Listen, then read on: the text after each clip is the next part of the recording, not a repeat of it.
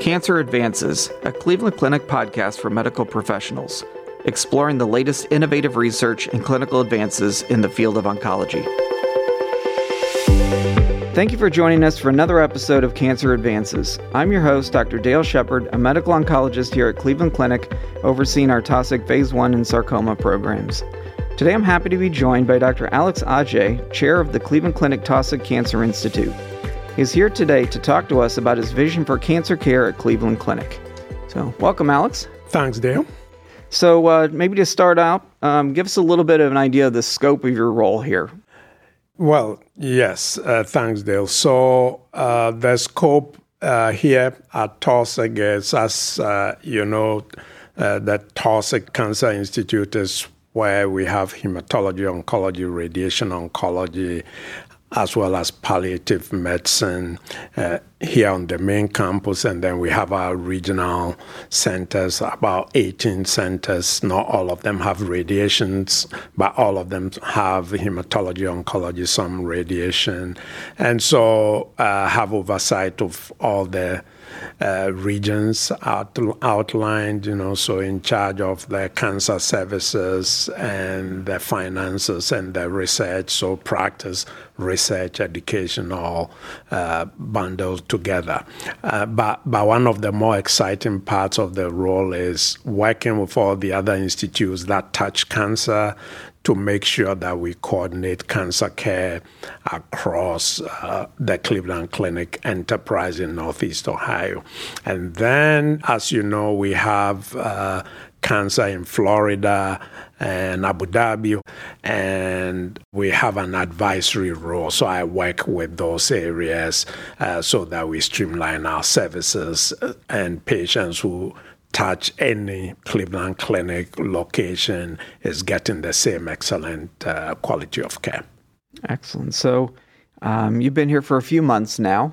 Why Cleveland Clinic? What drew you to Cleveland Clinic? When we think about cancer in the nation and we think about the big cancer centers, people may have heard of the National Cancer Institute, Comprehensive Cancer Centers. And when you are labeled as such, it means that you provide research, education, and care of cancer patients. But that program is particularly focused on research. And so you have a lot of research programs and population sciences. And when it comes to clinical care from the National Cancer Institute standpoint, they don't really delve into the quality of care. And they are more interested in clinical trials and the number of patients you put on clinical trials, right? But we all know that cancer is such a deadly disease. We are making progress, but there's a lot of work that needs to be done. And so the research we do should really directly impact cancer care, the here and now. And in some of the cancer centers, particularly the university research-based ones, there's a lot of tremendous research. Some of them are really cutting edge, but sometimes those are relatively basic. They are important. They're going to be important in future, but not now. And as a clinician investigator, I've always been interested in doing something that affects cancer care of our patients now. And so Cleveland Clinic is probably one of the few places that provides a model where you can merge the two together. You can have some of that research, but we have exceptional patient care. And so you can do all of them together, good patient care, the clinical trial piece, and the basic and translational research that's going to influence patients' lives now. And so for me, that's what attracted me to Cleveland Clinic rather than some other academic place. And so we'll talk about sort of what your thoughts are on clinical trials and research for the Institute and for Cleveland Clinic as a whole. But what are your primary research interests? So personally, all my career I've been in drug development. And so this is what some have called early phase clinical trials. And because of my background in pharmacology, I've always been interested and focused on the basic scientists finding a molecule that looks like it might be good for cancer, working with them to do all the preclinical studies that shows that the drug might be really good for cancer and is, at least in the preclinical models, in the animal models, is safe, and then working with them to bring it to the clinic to test it initially in cancer patients, and if it's promising, move it on to later lines of study and eventually, hopefully, get it approved for cancer patients. So my focus has really been in drug development. And then along the lines, I remember my department chair just asked me to see lung cancer patients and help bring new treatments to lung cancer. As you know, 15 years or so ago, lung cancer was uniformly deadly. There were no new treatments. And so it was felt like the way to move forward is to bring some novel therapies to lung cancer. So I was asked to see lung cancer patients as well. So I also treat lung cancer and do clinical trials in lung cancer patients. So when we, so very much like you talked about the very practical aspects of bringing those trials to patients, and patients come to us and they're looking for options. Unfortunately, a lot of patients don't participate in trials, but what's your view and what's your vision for how we sort of intertwine standard patient care with those clinical trials? Yes, I think the lack of participation of patients in clinical trials, is twofold. One is where, as oncologists and so on, and cancer administrators and so on, sometimes in our minds separate out clinical trials from standard of care. So that sometimes, even when it comes to resources, we put resources into patient care, and then we think of research as different. But if you think about it, if you're a patient and you have this cancer and you come to Cleveland Clinic, you want the best care, the care that has the best possibility of prolonging your life. And because cancer is so difficult to treat, there are a number of cancers where a lot of times for that patient, the best care is a clinical trial because the standard of care doesn't work very well, and because of the advances in the science that is helping us understand cancer more, a lot of times that clinical trial is testing a new treatment that's really affecting a protein that's important in that cancer. So the patient has the chance of doing the best with that treatment, right? So I think all of us, our job is to take a step back and in our minds not just separate out a clinical trial from standard of care, but any patient who comes in asks the question, what's the best treatment for this patient at this stage of their cancer journey? And if you have a promising clinical trial where the initial results suggest that it's better than standard of care, you're going to put them on the clinical trial. And if you don't have a great clinical trial, then you're going to give them the standard of care. Now, if as the oncologists, nurses, and so on start thinking about cancer treatment that way, then the way we present the clinical trial to our patients will even be different. We're giving it to them as something that might actually be the best chance of prolonging their lives. So they probably are more likely to enroll in the trial, right? Because even the way you present the study sometimes determines whether the patient will decide to enroll or not. Yeah, I mean, sometimes in those discussions with patients, they'll say, well, I could do a trial, but we don't know if it works. Exactly. You have to refocus and say, well, I can give you something that's approved, and I still don't know if it's going to work. Exactly. How about in engagement of our regional sites and how we're going to to sort of get more of those patients engaged in some of our research opportunities? Yeah, so what I find, talking to our colleagues in the regional sites, visited some of them, not all of them yet. There are a few to go. I find that uniformly everybody is interested in clinical trials and everybody is interested in enrolling patients in clinical trials. Clearly, one of the reasons talking about barriers to clinical trial participation on the physician and nursing side and so on, one of the reasons sometimes is that it takes a little bit more effort to put a patient on a clinical trial. If you see a new patient and you are going to give them standard of chemo, you explain it to them, you send them off to get their treatment. If it's a clinical trial, you're going to run through the eligibility and make sure they're eligible, talk to them. Sometimes there are special tests you need to do and so on before you sign them on for the trial.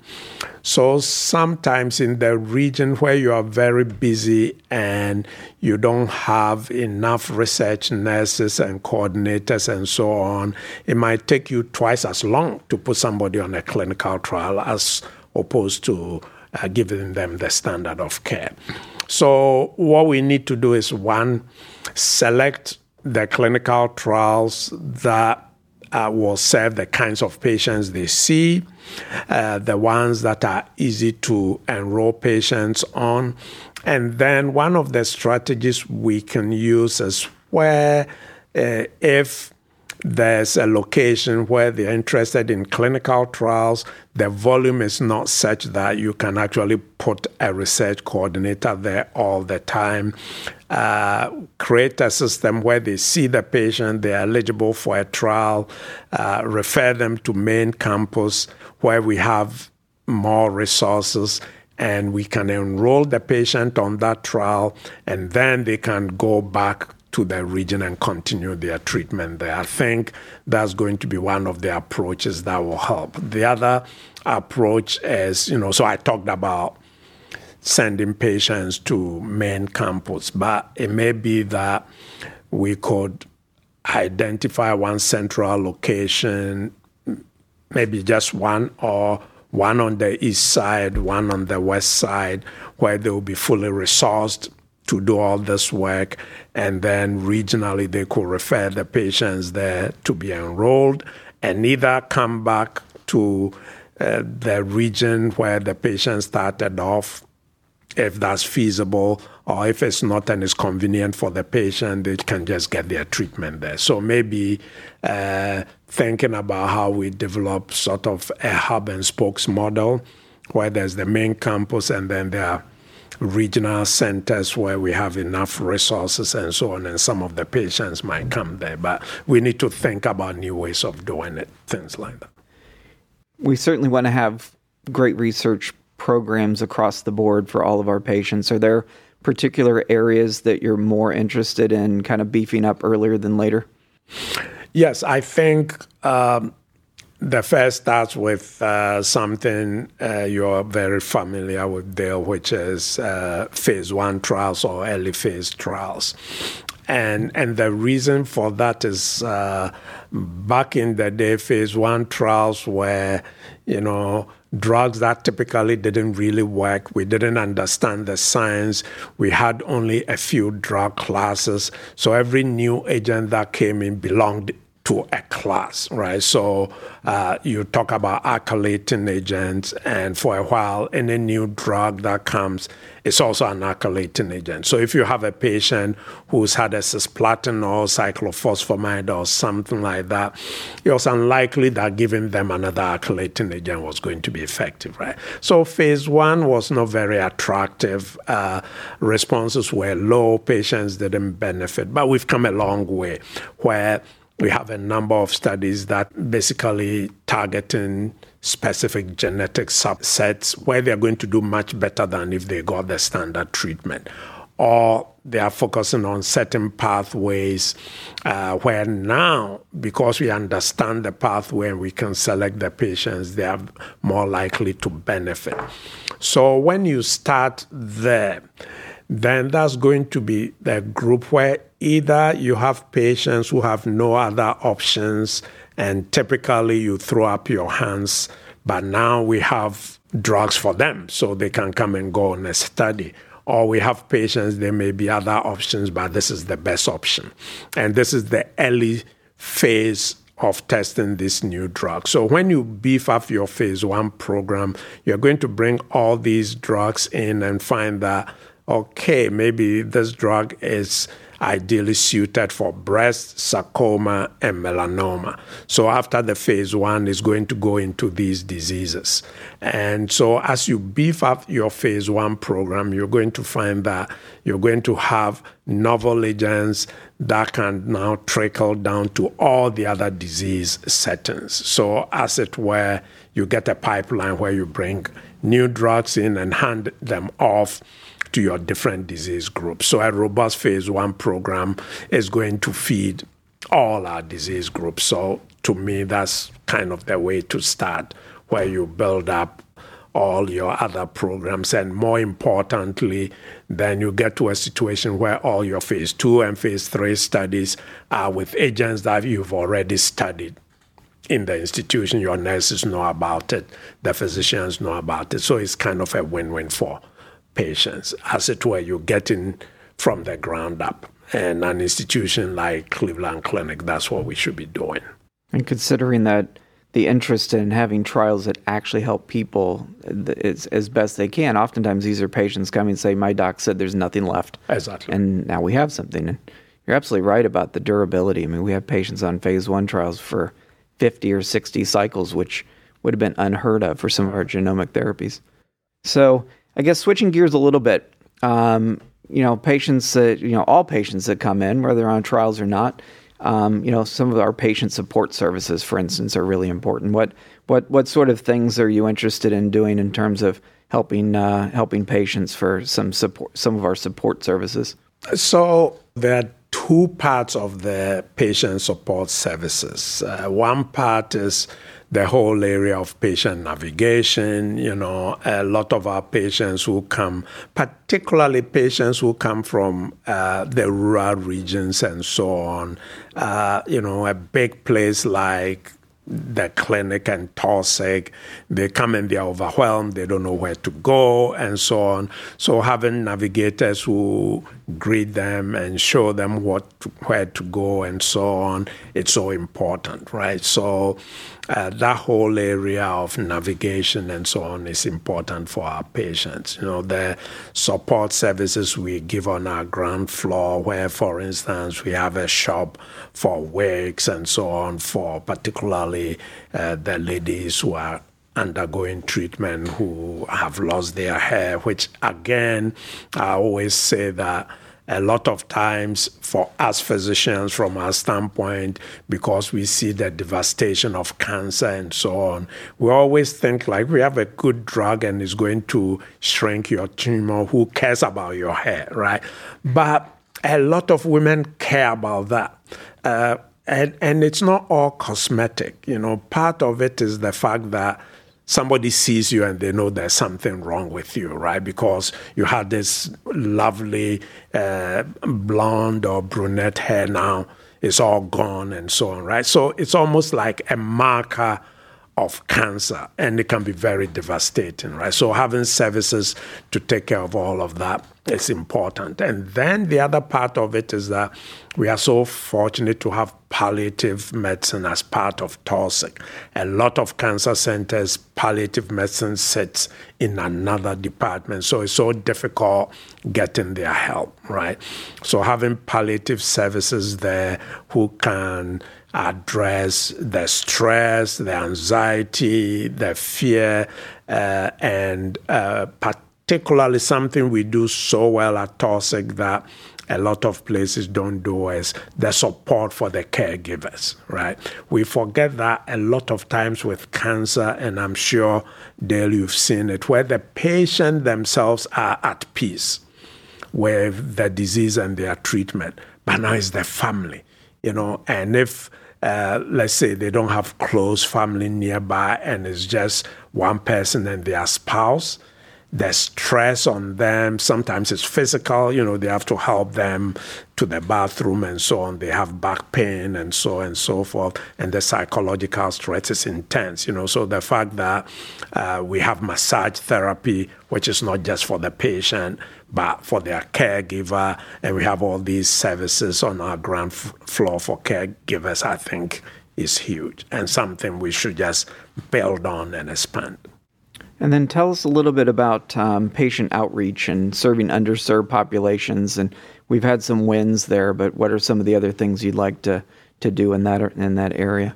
Yeah, I'm glad you brought this up. So in terms of patient outreach, it's really simple. If you have an institution like Cleveland Clinic where we get patients from all over the country, all over the world, of course, it makes sense that we should serve the patients in our community. And if we are not serving them, then we are doing something wrong. And so I think a lot of good work has been done. I applaud Kim Bell, Kim Sanders for getting this up and going. So you find that there's great community outreach. We are getting patients to screen for colon cancer, for breast cancer, for prostate cancer, and it's really grown. Right? So we're doing well there. We should just continue doing what we're doing because it ain't broke, so no need to fix it. But where we are still lagging behind is that when we screen and we find the cancers, a lot of the patients are not actually coming here to Cleveland Clinic.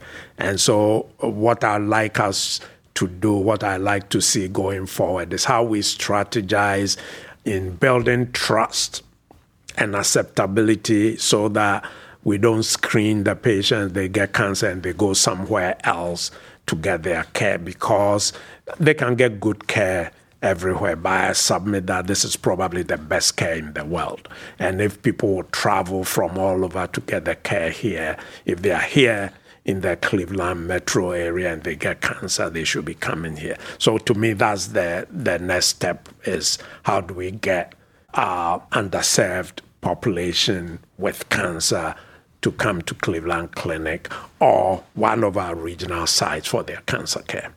And then I guess sort of dovetailing on that, the last thing I'll ask about is those who aren't in our area.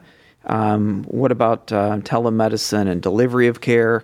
What are your plans in that arena? Yeah, so one of the things we are thinking about seriously and we want to spend some time on is almost like clinical engineering, I call it, or innovative care delivery, right? So how do we put ourselves in a situation where both for our clinical trials and regular clinical care, we are able to reach as many people as possible? And thanks for COVID, telemedicine is here to stay. I mean, there are regulatory issues, but at least if you are in the state of Ohio, we should be able to reach everybody through telemedicine. If you are outside the state and you come here for an initial evaluation and so on, you should be able to do your follow-up. So we're going to spend a lot of time, and in my mind, what we're going to do is take some of our early phase trials because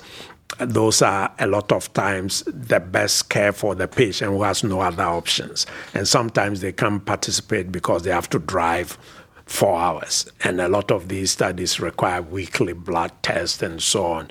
So take a few of those as a pilot and see how we can get home blood draws, maybe electronic consent so that we do everything and the patient comes here, gets their treatment, go home. We do follow-up there. We use telemedicine for weekly visits, and they come down here or to one of the regional centers for, let's say, their monthly or every 3-week treatment. And if we are able to work out all the kinks and the workflow with the early phase studies, because they are the most complex, but usually it's not a lot of patients, so you can't really pilot something like that, then we can roll it into other clinical trials and hopefully to our regular standard of care so that we are set up for telemedicine and can really service patients from all over. And I think it's going to be really important in patients from the rural communities who are far away from